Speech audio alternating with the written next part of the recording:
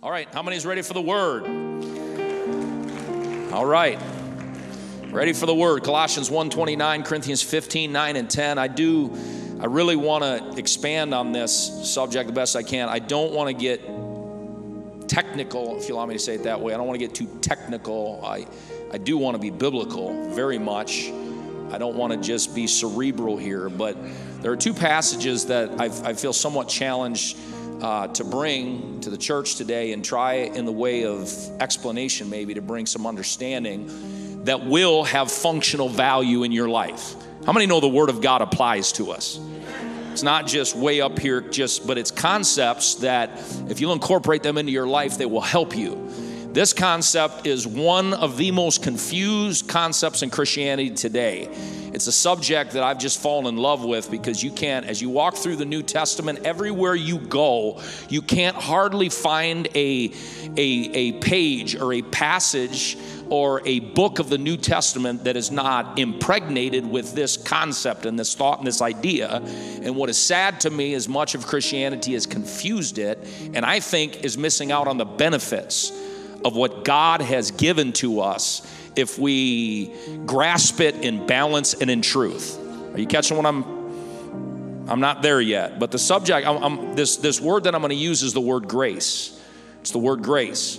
Some people are fearful of that word. Some people use and abuse that word. But I want you to know that that is a Bible word, and it is a powerful word.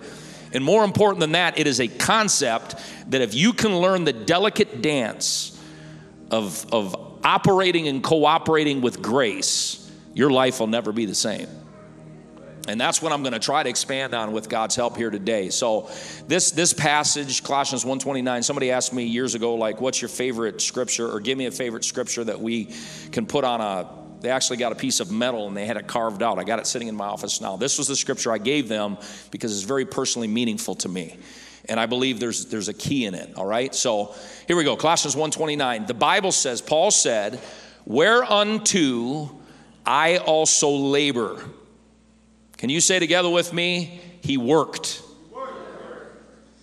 Can you look at somebody next to you and say, living for God is work? And if you don't have that concept, you are going to fail miserably in your walk with God. You're going to fail. You're not going to make it living for God. And this is tying into the subject of grace. If you think that God's doing all the work in your life, you are sadly mistaken. And more importantly, it's going to hurt you if you genuinely believe that God's doing all the work in your life. Listen, God ain't brushing your teeth. God ain't mowing your lawn. God ain't showing up for your 40-hour work week. God's not doing that for you. There's some things that he wants you to do. But can I tell you, there are some things that only God can do. And if you get into his business and you try to do God's business, you're going to be frustrated out of your mind trying to do God's job. Some things that are like, God's like, hey, that's not your business. You stay out of that. That's my business. And I thank God he'll take care of us. But functionally, we've got to understand what's God's job, and I've got to understand what's my job. This scripture illustrates that. Notice, Paul said, whereunto I also labor. He said, I work. Notice what he said, comma, striving. That's human will. You with me? Human will. That's human activity. Striving according to what? His working. That worketh in me mightily. Whew.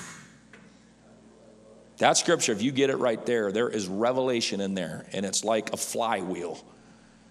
It's like God gives grace, you respond to grace, you do your part. God gives more grace, more power. You do your part, God gives more power. You put your will into it, God gives you more power. You obey scripture, you do what God wants you to do, he gives you more grace. And before you know it, you got this continuum of anointing and God's help and power in your life that is absolutely powerful. That scripture perfectly illustrates that. Corinthians 15, verse number 9, for I am the least of the apostles, that I'm not meet to be called an apostle. I'm a dirt bag. I was a sinner. My life was screwed up. Nobody here's got a right to pull out their trophy case and tell us how great you are and were, because you weren't and aren't. Outside of Jesus, let's be real, let's be humble here. He said, I'm not.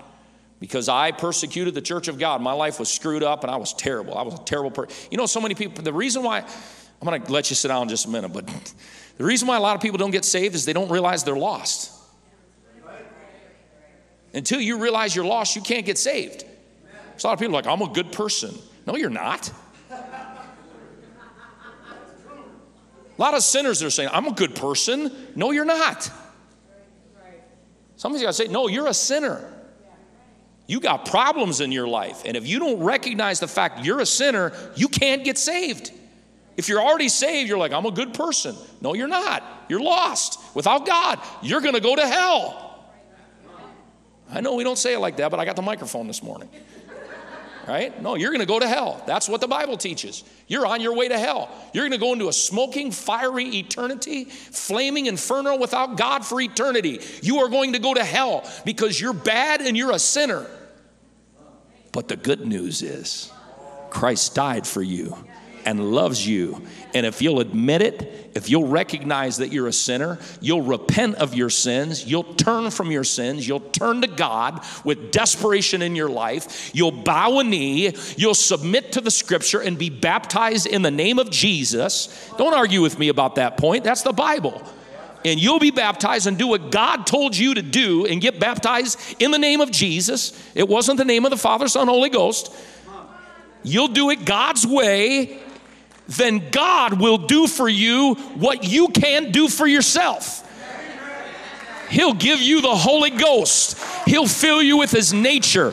He'll give you his spirit. It's a miracle. You'll speak in tongues. And God will grow something inside of you that did not exist prior to that moment in time. God will give you desire. He'll give you strength. He'll give you grace. He'll give you desire. He'll make you want to be holy. He'll put things in your heart that weren't there before. And if you learn how to cooperate with that, all of a sudden living for God becomes this delicate dance. He works in my life. I respond to him. I reach out to him. Listen, you can't sit there like a bump on a log and think that I'm saved. I don't do jack. I don't do diddly jack. And my life is, no. I've got to learn as he reaches out to me, I reach up to him.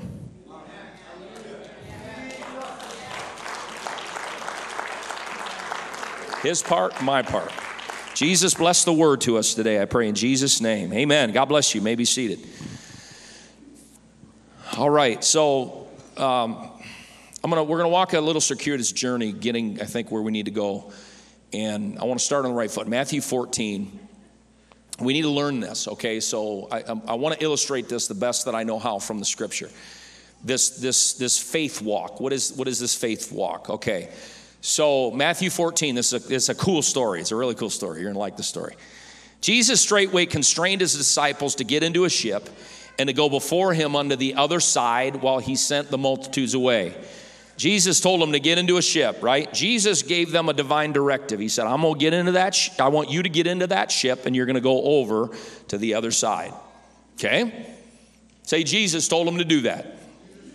Okay? Now watch. This is where it gets a little messy because we don't realize that sometimes God, to commandeer growth and progress in our lives, is going to send us direction that we think all the time when we live for God, that everything about God is always going to lead us onto a primrose path to a comfortable eternity.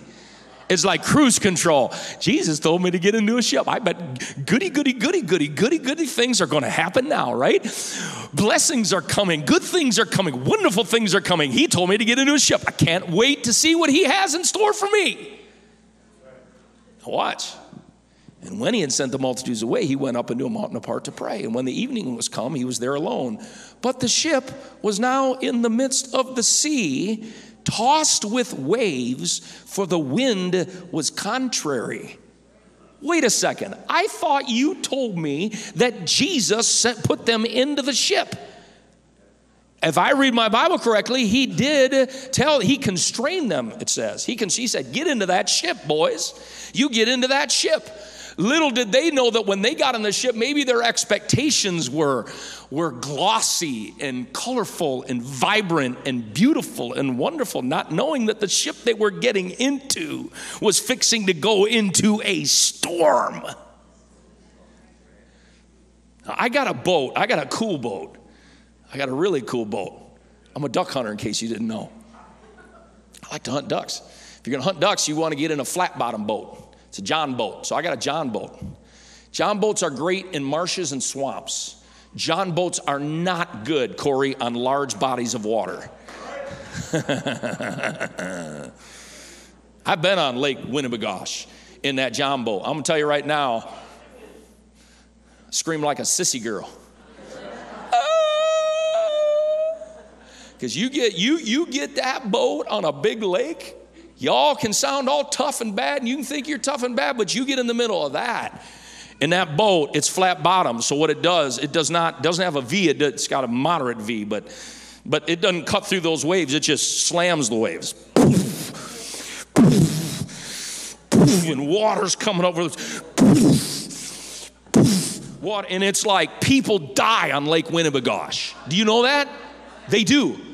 You can die on Winnie. People die on Winnie. They get stuck in the middle of that lake and a storm comes rolling again across that shallow lake and the waves build up and you can go down in the middle of a lake like that.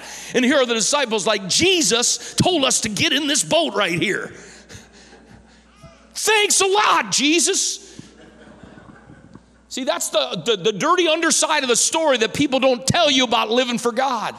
Because sometimes you're going to live for God and God's going to commandeer a boat for you that's going to put you into a storm that's not of your own making. You didn't choose it, you didn't ask for it, and you're like, well, I thought he was a good God. Can I tell you, he's a good God, even when he puts you in a ship that's going to put you in the middle of the storm. Because in the middle of the storm, Jesus can show himself to you in ways that he can't show you on the mountaintop when everything is copacetic, A-OK, wonderful.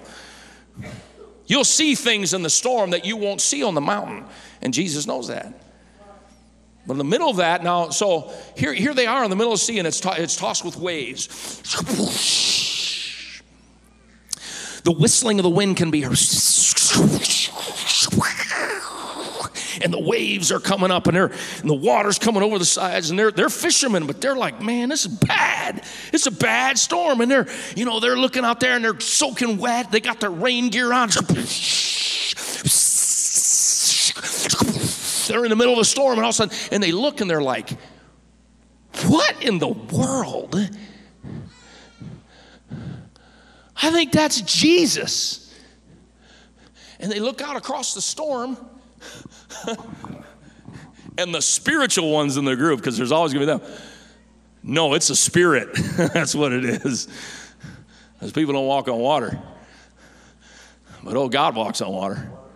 And white cap waves into a cobblestone street. And he's just, how's it going, guys? How y'all doing?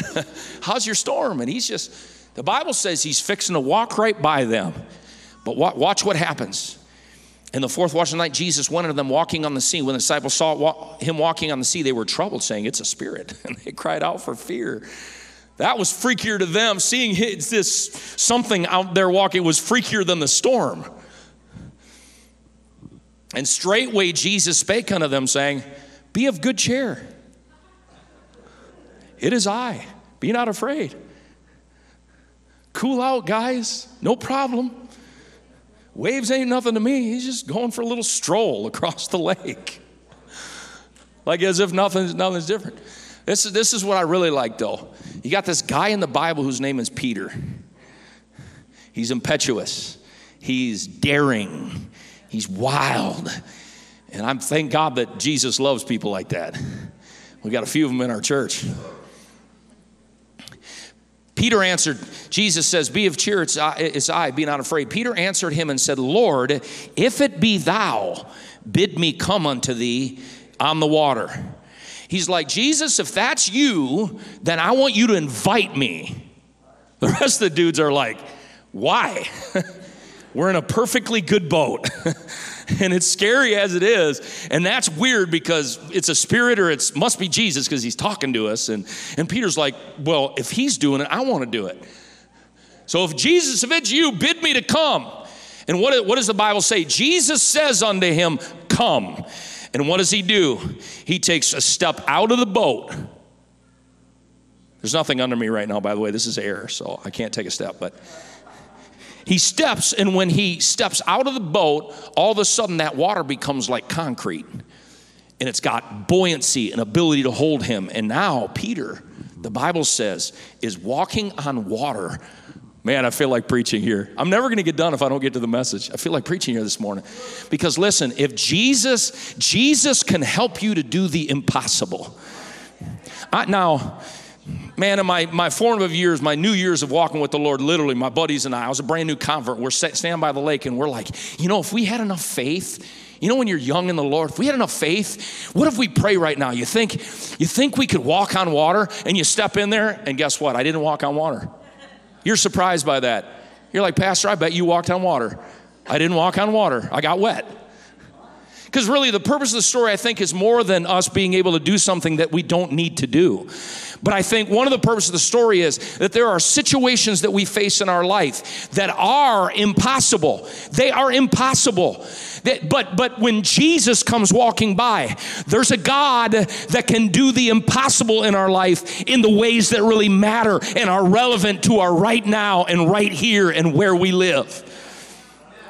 We say it all the time, but it's true. There are people in this church that have been delivered from so many things in their life. They tried everything else and nothing else worked. But they found somehow or another, if they could hear the words of Jesus, if they could hear the Lord bidding them to come, and there was a secret call upon their heart that called them out of where they were, and they willingly responded to that voice of Jesus, to the words of Jesus. And when they heard the word of Jesus and they obeyed that word that came to them, all of a sudden they found themselves doing things that up until that point in their life were absolutely impossible, that they could not do, could not overcome, could not beat. And all of a sudden in their life, they've risen above the things that everyone else is sinking into. They're rising above because Jesus gave his word, and his word can work a miracle.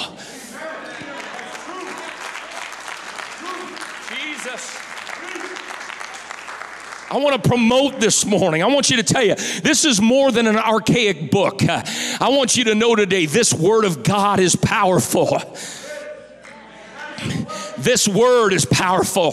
The Logos, as well as the Rhema that comes out of the word. The word that comes from the word. The relevant word, the present word, the now word, the directive word. The word of what I need to hear in my life right now. I'm so thankful that Jesus comes. It happened to me this week. I woke up one morning needing direction. And the first thing that happened when I got out of bed, doesn't happen every day, doesn't happen every year. But just like that, it resonated in my spirit. A very clear word that gave me direction for the right now. And I'm so thankful that Jesus can give us the word that can sustain us and lift us out of the sinking waters that everybody else would be sinking in. The word of Jesus is so powerful. But notice, he said, come, and when Peter was come down out of the ship, he walked on the water to go to Jesus. But when he saw the wind boisterous, he was afraid. So we have him, there's a period where he's walking in the miracle based on the word. And then he begins to sink. He begins to sink. I don't know how many people that I have seen receive miracles in their life. And those miracles, maybe they lasted for a while, but all of a sudden a time period goes by and they start to sink. They start to sink. What seemed to have worked for them in the beginning is not working for them now. How many people do I see that do receive a miracle in their life? They come to God. God does a miracle in their life. And I feel like giving an important warning to every new believer that's in the church. I say new believer, let's say less than 3 years in the church. And you come in the beginning and the word is powerful and you know the Lord has spoken to you and he's called you out and you're walking in a seeming miracle and everything's going good. But can I forecast that there will come a time where everything's been going good, but I don't know if it's a moment of newness that wears off or reality sinks in or the trials of life or the devil or something will come your way that'll start to try to discourage you. How many know what I'm talking about? Discourage you, and it was going so good, and we're walking in the miracle, and church is exciting every Sunday, and all of a sudden, now 8 months have ggone by, or a year and a half has gone by, or 3.5 years, and it doesn't have the same excitement, and I find myself sinking. That's real life. That's what happens. Here's the apostle of faith. Here's the preacher of Pentecost. He'd been walking on water, but now he starts to sink. Oh, but I got good news this morning. He was afraid and beginning to sink. Are you ready? He cried, saying, Lord, save me. Lord, save me. He'd been walking on water. He'd been a miracle, but he started to sink. And as he started sinking, what did he do? He cried out. He cried out. He cried out to Jesus. He cried out to Jesus. It worked for this long, but Lord, it's not working now. I was in a miracle for this long, but I'm not in a miracle now. It was good for a while, but it's not good right now. But Peter learned the wisdom. What you do is you got to learn how to cry out to Jesus. Lord, save me. Jesus, I need you. You gave me a miracle, but I'm starting to sink. And Jesus, I need you right now. Lord, save me. And immediately, see that? Jesus stretched forth his hand and caught him. He'd been walking in the miracle, but he started sinking. And he cried out, oh God, I need help. And when he cried out, I need help, just like that, Jesus came, reached down, picked him up as he was sinking in the water, and began to pick him up. What are you preaching, Pastor? What I'm preaching is sometimes you need a hand. I thank God for the word. I thank God for the word, and we need the word. Come on, River of Life. We need the word. We need the word. But can I tell you, in addition, I didn't say instead of, I said in addition, we need the word. But I tell you what else we need. We also need the hand of God in our lives. We also need the person of Jesus in our lives. There are times that we need none other than him, his presence, his person, the reality of who he is. I've got his word and I walk by faith and not by sight. I've got his word and I thank God for his word. In the majority of my life, I spend walking in the word of God. But there's going to come a time and a season that in addition to the word, what I need is the presence of God. I need the hand of God to show up. I've got his word, but I need his hand. I've got his miracle, but I need his intervention. I had him then, but I need him now. I need the hand of God to reach down into my situation now, and I need him in a relevant way today, in this moment, to reach down and to help me because I'm sinking. And I need him to lift me up. Praise God. You see the two things that are going on here? And sometimes I think we go for one and not the other. Some people are like, I need his hand every moment, every second when he said, I've given you my word. But there are times that you rest on the word, that in a moment you've been walking in obedience, but what you really need is the hand of God. The hand of God to reach down and to help us. What are you saying? I'm saying the reality is we're human beings. We're human beings. We're people. We're not, there's no Superman in the house. If you unbutton your shirt, Jesse Kessler, there's not a red S on the t-shirt underneath. No, trust me, I believe it. I know it's true. So I'm saying it. He's getting ready to unbutton his shirt. No, there's no Batman. We don't have any bat caves around here. There's no super people. We're just real people. We're real people. We have struggles. We have challenges of life. Read the apostles. They were not flawless men. They walked in shoe leather. They put their pants on one leg at a time. They're real people. And real people have challenges in life. And what I'm saying is real people need a real God. Real people learn they need a real God. Real people learn they need a dependence on God. We all got kryptonite. There's some form of kryptonite that could come into any one of our lives. But what we recognize is I need God in my life. I need God in my life. I need God in my life. I need God in my life. I know the Word. I've had the Word. I've walked in the Word. I've been with Him for a year, a decade, 2 decades, 5 decades. I've walked with the Lord. But guess what? Even though I know the Word, I've still got to have His hand in my life. I've still got to reach up to that reaching down hand when I'm sinking. I may have theological degrees. I may know a lot about a lot. But guess what? I still need His hand in my life. And I thank God today that the hand of God reaches for us.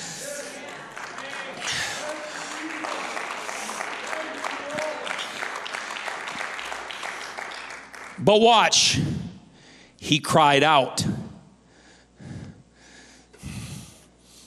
He cried out. He cried out. He realized that when he had a need, he knew where to go with that need. And he activated something that was within him called the human will. You know, some people sink and they just want to sink in a dignified way. Well, I'm sinking. Blah, blah, blah, blah, blah, blah, blah. As long as I look good while I'm sinking. I'm looking good. I'm calm, cool, and collected. I got it all together. I'm sinking. But as long as I look good while I'm sinking, no, sometimes you gotta put your ugly prayer face on. You know what ugly prayer face is? Don't look in the mirror while you're praying fervently, because it's an ugly face. Well, sometimes you gotta get an ugly face, puffy eyes, tears rolling out of your face. Come on, desperation in your soul. Not I got it all together. I don't have anything together. No. Jesus, help me. Jesus, I need you. And when you get real with God and you do your part, which is call upon the Lord, when you call upon the Lord, He'll show up. He won't leave you in that condition. He won't leave you to perish. He didn't bring you this far to let you go. He didn't bring you this far to leave you to sink and to die. I don't care what the devil's been telling you. I don't care the lies of the enemy. He's been whispering in your ear, saying you're no good, lousy dirtbag. God don't care about you. Listen, He cared about you enough to bring you this far. And if He brought you this far, He wants to bring you the whole way through. He which hath begun a good work is going to complete it. He's going to finish what He started, because He's a good God. But I got to realize my part. Shouldn't be that complicated, but sometimes it is. How you doing? I'm good. How's it going? I'm good. It's all good. It's all good. No, you stinking liar. No, it's not. No, it's not. It's not good. And that's fine. I mean, I get it. We're private people, and you don't want to air your dirty laundry to every person that you meet. I understand that. But can I tell you something? That when you get in the presence of God, you're going to have to learn how to get real with God. Because the reason I'm saying that is because God has something for you that will help you. He's got something that will deliver you. He's got something that will encourage you. But you got to do your part, and that's get real in the presence of God and say, Jesus, save me. I need help in this situation right now. And if we could ever learn how to humbly do our part, there's a powerful God that ably always does His part. God will do what He can do. If I'll honestly and humbly do what I can do and just say, Jesus.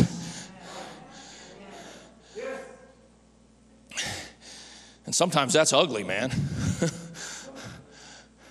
What are you saying? What are you preaching, Pastor? I'm trying to get there.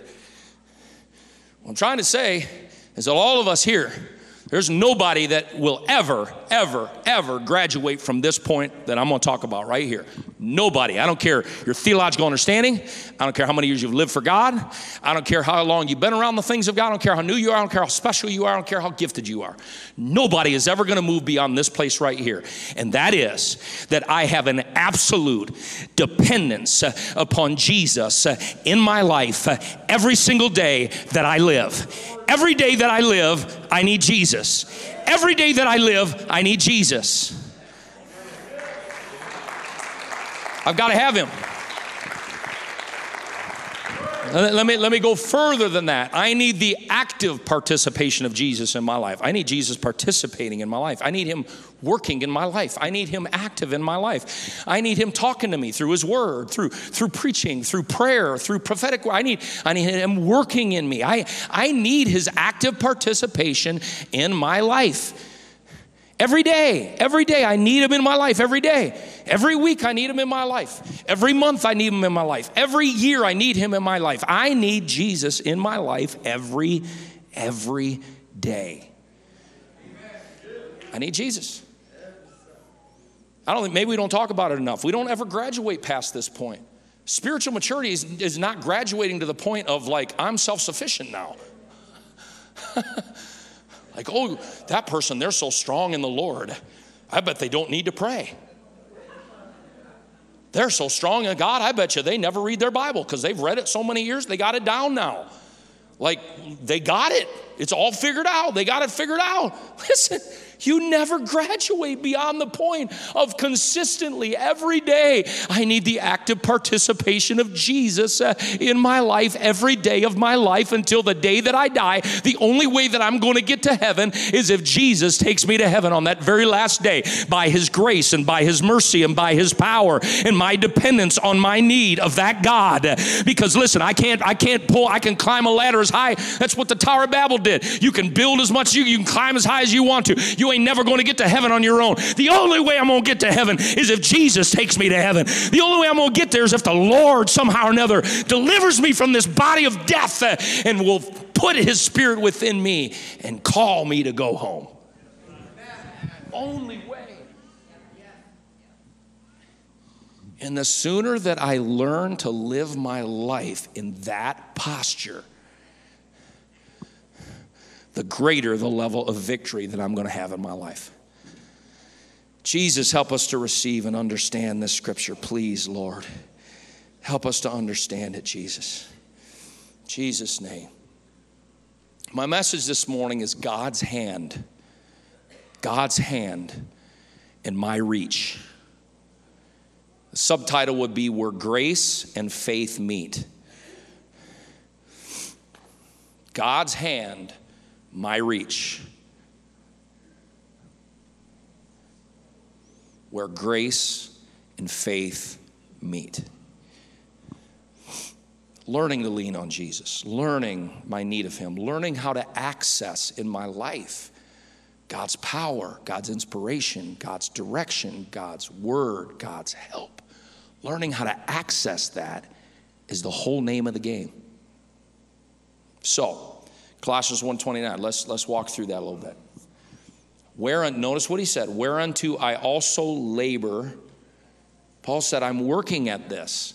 Look at your neighbor and say, you got to work at living for God. You got to work at it. The Apostle Paul, the greatest missionary that ever lived, the greatest soul winner potentially, greatest church planner, 2/3 of the New Testament was written by this tremendous man of God. And when I read Corinthians 15, I read the words of a desperate man that recognizes I can't do it on my own. By the grace of God, he said, I am what I am. But here he's saying, whereunto I also, he said, I'm working at this thing. I'm working at living for God. You got to work it. God doesn't want a bunch of lazy bum children that sit around saying, oh, praise God for grace. Listen, I'm going to try not to be offensive, but I've heard the stupidest things said in Christianity that absolutely blow my mind. The stupidest things I've ever heard said that blow my mind. I've been to funerals where the dude stands up there and says, you don't have to go to church. You don't have to pray. You don't, literally, what foolish person says you don't have to pray? You don't have to go to church. You don't have to do anything. You don't do anything. Just sit there like a slime ball And as long as you mentally accept the idea that Jesus died, that's a recipe for disaster. Who in the world would counsel people like that? And you wonder why people live immoral lives and say, well, praise God, I'm a Christian. Want a doobie? Let's go. I got 3 girlfriends on the side, but praise Jesus, God's good. The Lord hath provided. What kind of stupidness is that? That's stupid. That's dumb. It's just, I could use theological words, but it's just, let's make it simple. That's stupid. That's dumb. That doesn't make any sense. Paul, the greatest missionary that ever lived, says, I labor. I work at this thing. I work at it. I'm working at it. And this is the word, okay? Whereunto I also labor, striving. Look at your neighbor and say, striving. Striving. Paul said, I'm striving. That word, that Greek word literally means struggling. It's an athletic word. It is used in the Greek contest when men would wrestle to win the prize, when they would fight to win the prize. When the gladiator got in the ring, he was striving. It's the same Greek word. He said, I'm wrestling, I'm striving, I'm working at this thing. What does that mean? What he's saying is, here's the apostle, the preacher of grace. Did you get it? I command you to think. think about it. He preached grace, right? He preached grace, but he said, I'm struggling with I'm like a professional wrestler that's going for the prize. I'm putting everything I got into this. I'm putting my blood, my bone, my sinew, my muscle, all my heart, soul, mind, and strength. I'm putting everything I got into this. I'm working at it. I'm striving. I'm working at it. But watch, the good news is you're not doing it by yourself. Striving according to his working that is working in me mightily. Oh, Jesus, that's the good news. That's the grace of God. Philippians 2:13, it is God which works in you both to will and to do of his good pleasure. Look at your neighbor and say, God's working in your life right now. He's working in you. He's working in you. One way I know that is you're in church and the word's being preached to you. You know, while the word's being preached, God's working on people right now. He's putting desires, he's putting thoughts, he's challenging you, he's pressing you, he's pushing you, he's working inside of you. God's working in us, ideas and thoughts and inspiration and maybe even at times obligation. Necessity, you should do this. Here's the word, here's the spirit. You should do this, and these things are percolating. But what Paul learned, is I'm striving according to his working that worketh in me mightily. He's like, something's happening. God's stirring me. God's moving on me. God's challenging me. He wants to use me for his glory, and I'm putting myself into it, and I'm taking my personal will, and I'm putting my will into the will of God. No wonder he was so mightily used of God, because he put his will into the will of God. It's both. You see what I'm saying? It's both. It's God's. Are we saved by grace? Yes, we are. You better check your Bible. That's exactly what the Bible says. Yes, we are. We are saved by grace through faith. It's both. It's by grace through faith. Grace is God's part. Faith is my part. Am I making sense? So grace is when desire comes and conviction comes and challenge comes and the word comes and all that comes to me, and God's Spirit maybe is tapping me on the shoulder and God's presence is, but then all of a sudden I say, okay, okay, Jesus, that's what I'm going to do, and I'm going to work at it. I just tell you this, I'm going to anyway, so if you want a prayer life, you know what? It's going to take work. Prayer life's work. Prayer life's work. Sometimes prayer is just not fun. You say, you're a pastor, you're saying that? Yeah, I am saying that because it's true. It's true. Sometimes it's not fun. Sometimes it's, you know why? Because my stinking, lousy, no good, bad flesh, my flesh, me. Sometimes I don't want. That's not God. That's me. Sometimes I just wake up and I'm a loser. It's true. But I can be a winner. But I got to say, flesh, no, I ain't doing that. No, we're going to prayer. Flesh, we're going to prayer.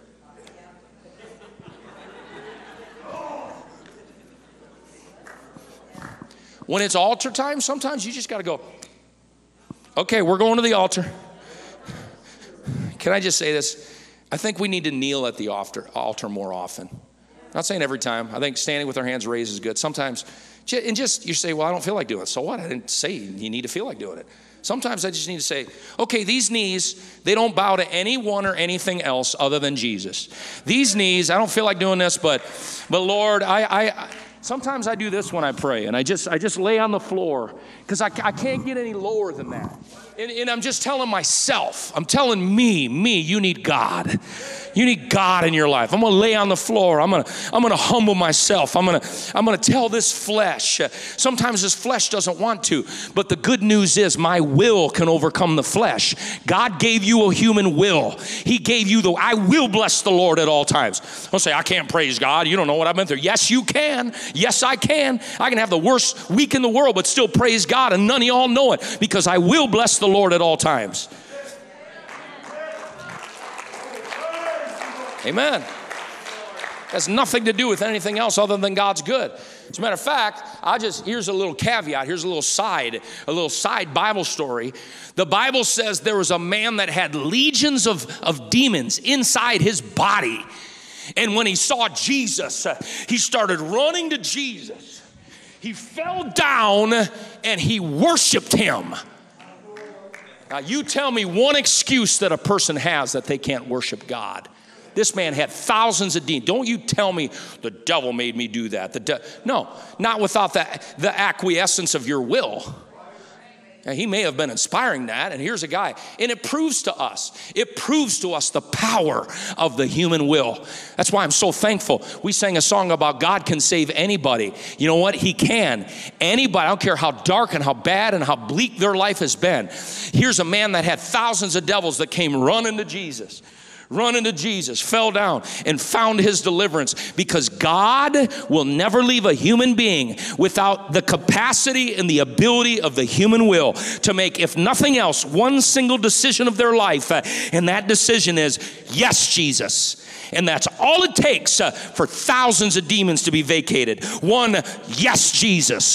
One act of the human will that says, I want you, God. And that is the fundamental, functional, core hope that every single human being, and it's the hope that I preached the word this morning, that anybody can be saved if they'll reach out to Jesus. Anybody. Does that make sense? There are two heresies. And I'll never forget one of my Bible school teachers, he made a statement that I thought is interesting, worth consideration. He said, heresy is truth out of balance. Let me give you 2 points. It's all up to me. Is that true? No. It's all up to me. We're in trouble. If it's all up to me, if it's all up to you, guess what? Good luck. Good luck with that. Let me show you the other side of that, though. You know the other side? It's all up to God. Now that sounds spiritual. That's what's dangerous about that. It sounds very spiritual. It's all up to God. Whatever God wants to do, it's all up to God. You comb this Bible, that is not true. He can, but he is divested of himself capacity and ability in the human beings to reach out to him. The potential power that is available from God to people. It's not all up to God. Some people are sitting around waiting for God to do something that he's asked them to do. Peter cried out, Lord, help me. And what did God do? Jesus showed up. God's hand my reach. Let me give you some scriptures here. 1 Timothy 6:12. Watch this. Fight the good fight of faith. How many's looking for a good fight? Well, you got one on your hands if you're a child of God, whether you're looking for it or not. Fight the good fight of faith. I like this next part. Notice what it says. Lay hold on eternal life. I'm going to leave the rest of that verse. Lay hold on eternal life. That person next to you say, get a grip. Get a grip. You got to get a grip. He said, lay hold on eternal life. Can I just tell you this? This is the sad reality. Not everybody's going to be saved. It's a terrible reality. I hate to even say it. There are people in this building here, when the rapture happens, they're not going to be here. And it's not because Jesus was unwilling to save them. It's not because his mercy was not abundant. It's not that he was not willing. People mix that up. He's not willing that Jesus wants everybody to be saved. So if he wants everybody to be saved, how come everybody isn't saved? It's a choice. But I'm saying that in a good way, because if you want to be saved, Jesus will save you. He is so good to do his part. If I'll reach out to God, he'll give me what I need. That's really what I'm trying to get at, and I really feel this morning is the encouragement to the body to continue to reach out to the Lord. Because as you continue to reach out to him, he brings grace into your life. He brings strength into your life. He'll reinvigorate you. You may go through seasons of trial, and you may go through times, but you're going to come out the other side of it. You will. You will. If you lay hold on eternal life, that no matter what happens, I've got a grip on this thing. God's hand has reached down into my life, and whatever happens, if God will help me, I'll never let him go. I'll tell you when I believe that my relationship with God, it changed. I got saved when I was 15. I won't go into my whole testimony, but I've shared it 100 times. But dramatic salvation experience. My whole family, we all came in a short time period, and we went from abject sinners to God brought us into the church, and it was beautiful. But I do remember this, and this may help somebody here this morning. I remember the Lord delivered me from all that lifestyle that I'd been in. But I remember being in church the first year, and I remember thinking to myself, can I really do this forever? I remember thinking it. I remember thinking like, oh, I love Jesus. I love the church. Man, this is so amazing. But Paul, can I do this forever? I remember thinking that. Can I stick with this thing like my entire life? I remember thinking that. Like, I just don't know if I could do this forever. I remember the day though, it was very simple. There was no fanfare. But I remember one day I told the Lord, I said, Lord, if you'll help me, I made up my mind. I'm going to serve you until the day I die. If you will help me, Jesus, I will live for you until I breathe my last breath, if you will help me. And all I can tell you is when I made that statement, I feel like in my spiritual walk with God, everything changed. Didn't make it easier. I'm not saying that. I'm not saying everything was like peachy keen at that point. But it's like when the decision was made that I'm going to live for God forever, all of a sudden it was like the special grace of God helped me. And I think it's probably, in retrospect, it was this scripture. Lay hold on eternal life. What I was saying is, I'm getting a grip on this. And listen, y'all can backslide. I hope you don't. Don't want you to. Man, I want everybody to be saved. But if you all backslide, I'm going to live for God. My whole family backslides. I love y'all. I'm going to heaven. Everybody, young person, your whole youth group. I was talking to somebody. Oh, what's his name? I was talking to somebody. We had an event down in the cities, and I was speaking to him, and he's telling me about all of his kids. And 2 of his kids are away. He's got 5 kids, 2 are away from the Lord. Wonderful apostolic family, and 2 of his kids are away from God. And then we were talking about that, and he said, yeah, the youth group I came to God in, and he talked about his church. He grew up in powerful church, awesome church, wonderful church. He said, we got to looking at it, and he said, our entire youth group, he said, do you realize it's 50%? 50%. That's terrible. That's almost depressing. Not everybody's going to make it. Musicians, would you come? But I tell you, everyone that wants to make it is going to make it. You're going to make it. If you got to go alone, I don't know why I'm just walking this route, but I feel like I need to. I feel like I need to encourage somebody. If you walk this route alone, you can make it. If you want to make it and you want to live for God and you lay hold on eternal life and you get a grip on Jesus, Jesus will come through for you. You will make it. If you're going to make it, you got to learn how to hold to God's unchanging hand. I'm going to hold to God's hand. I'm going to hold to him. All right, so let's transition a little bit here. So let's functionally make this work in our lives. I need Jesus, right? Do we agree? Do we agree we need Jesus? Do we agree now that biblically we have a part to play in our needing of Jesus? We agree to that? I think the Bible illustrates that pretty clearly. Okay, so if that is true, if Jesus is the answer. Jesus is the strength that I need. Jesus is the rock. Jesus is the hope. Jesus is the source of faith. I need Jesus. Okay? If I need Jesus, now watch. If I need Jesus, then my actions will reflect that need. My actions will reflect that need. If I need Jesus, the best way I can know if I really believe that I need Jesus is that I'm going to go to him in prayer, because I know I can't live a life without him in my life. So I need prayer in my life. I'm going to have a prayer life. If I need Jesus, I mean, many of you are affirming that biblical need by being here on a Sunday morning. You got up, got out of bed, and you came to church. You know what that's saying? That's saying, I need Jesus. When you lift your hands and say, I love you, Lord, you've been so good, and all of a sudden you sense like an infusion of strength into your life, and there's encouragement that comes. What you're saying, I need Jesus. When you flip open your Bible and you begin to, when no one else is there, and you begin to read the scripture and take it in, you're saying, I need you, Jesus. It's my way of reaching out. It's my way of reaching out to God. I need God. There's a story of I don't know if you heard the story about the Amish woman and her husband in the elevator. Did you hear the story? An Amish girl and her mother were visiting a mall. Of course, they don't have all these new conveniences, and they're amazed. They looked around the mall like everything that they saw was just shiny, amazing. And they're standing there and they look, and there's a wall.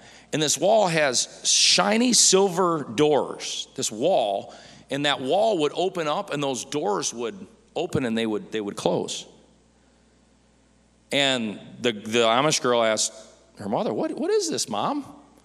The mother, having never seen an elevator, responded, I've never seen anything like this in my life. I don't know what it is. While the girl and her mother watched with amazement, an old man in a wheelchair rolled up to the moving walls and pressed the button. The walls opened. The man rolled into this small little room that opened up. The walls closed, and the girl and her mother watched the small number above the walls light up sequentially. They continued to watch until the last number was reached, and they watched some more as the numbers began to light up in reverse. The walls opened up again, and a strong, hunky young man stepped out. The mother, not taking the eyes off the young man, said quietly to her daughter, "Go get your father."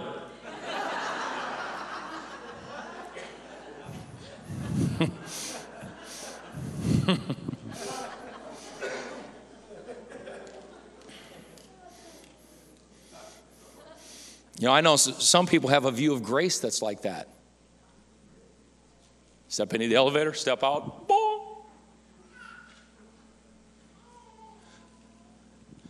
Can I tell you it's not like that? It's a microwave view of God and spiritual growth. Now, we're saved in a moment, but we're transformed into his image over a lifetime. It's not a one-time event. Not I wish it was like that. The Apostolic Church, we don't have an elevator, we have an altar. Some people think that one trip to the altar that's all you need. I take one trip to the altar and my life is, I tell you, it's trip after trip after trip after trip. It's day after day of prayer. And you know what'll happen? Growth is incremental in your life, and health and strength and improvement comes. Amen? That's why you're not once saved and then you're always saved. That's like the idea. You just go in there like, oh, I'm all done. This is finished. Okay. Hasta la vista, baby cakes. I'll see you at the rapture. I ain't never going to go to church again. I ain't never going to. It's the do nothing doctrine. Don't do anything. Not of works, lest any man should boast. Well, duh. I mean, you can't save yourself. Only Jesus can save. But you certainly better learn how to cooperate with God, or you're not going to be saved. Oh, duh. Right? Is this too simple? Is this too basic? It's learning how to cooperate. I can't expect a miracle from Jesus to substitute for an active prayer life.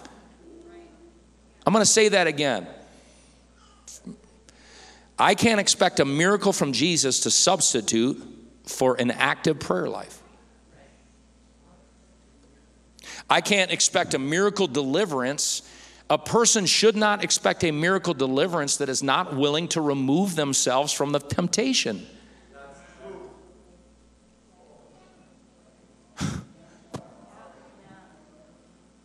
If you keep going to the same temptation over and over and then keep coming to Jesus for deliverance, at some point he's going to say, I'm not doing that anymore.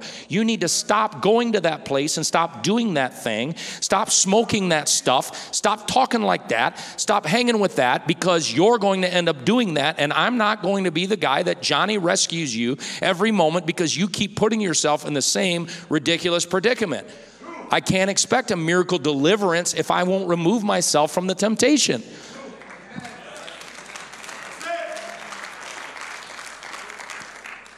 It's like going to God in prayer, asking for a miracle financial blessing. God, I need a miracle financial blessing.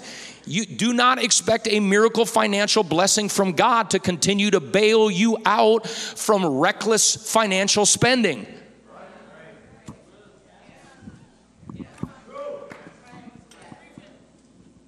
Just trying to be real here today, because there's God's part and there's my part.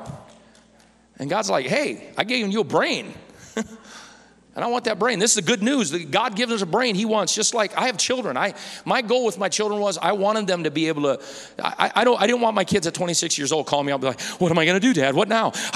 What fruit should I buy? I'm at the grocery store right now. Which apple should I buy? Which one's the crispy? And which?" No, I want to raise them with intelligence and wisdom so that they grow to a point that they can make good decisions in life. That's how you live. You learn how to make good decisions. Sometimes they'll make bad ones, but they can learn how to make good ones. I'm there, but I want them to grow into full, mature, strong adults. That's what God wants to do in our lives. He gives us the book of Proverbs. He gives us wisdom so that we can grow in the things of God and grow in our intelligence and grow in our abilities and grow strong in the Lord and grow mature. Make sense? It's this delicate dance. You can call it divine sovereignty and human responsibility. It's grace and it's works. Divine sovereignty is God's grace. Human responsibility is our faith, which He requires of us. God gives help, and then I act on that faith. Let me give you an example. The name of the Lord is a strong tower. Amen? Does the scripture end there? What does it say? One is grace, one is human activity, faith, and action. The name of the Lord is a strong tower. The righteous. Whew, I'm safe. You got to run into it.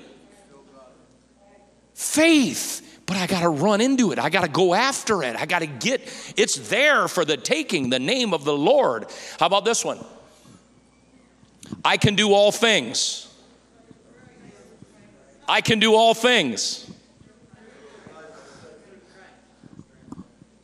through Christ, which strengtheneth me. I can do all things through Christ. It's God's grace. It's human action, human activity. God is working in our lives. As a matter of fact, I'll just say it like this. I'm closing. Most of the miracles in the Bible, if you'll notice them, the majority of the miracles in the Bible, they hinged on faith-filled action of people. Because believe is a verb. Faith is action. Faith is doing. It's speaking. It's doing. It's action. Noah built an ark day after day. God didn't build the ark for Noah. God didn't do it. He could have. He could have sent a whole team of angels, and I bet Noah would have liked that to happen. Shem, Ham, and Japheth. Dad, we going to church again? Yep, we're doing what God told us to do. Moses smote the waters with a staff. Joshua walked around walls. God could have just taken those walls down. But he said, Joshua, you walk around the walls of Jericho. Well, that's dumb. That's just like some people in your life. Well, that's dumb. You do all that church stuff. Well, that's dumb. No, it's not. Because it's what God said. It's what God said. And God said on the seventh day, you walk around 7 times and you shout. And they shouted. And they did their part. And God did his part. Oh. God's hand, my reach. It's his hand, but I reach up to him. David went out onto that battlefield and he had a sling in his hand. God took his gifting. The Lord could have taken that big old 9-foot slob out on his own. He could have knocked him out. He said, okay, angels, just flick one on the top of his head. He just, bam, he's gone. But David went out with a sling. But more importantly, he said, I come to you in the name of the Lord. In the name of the Lord.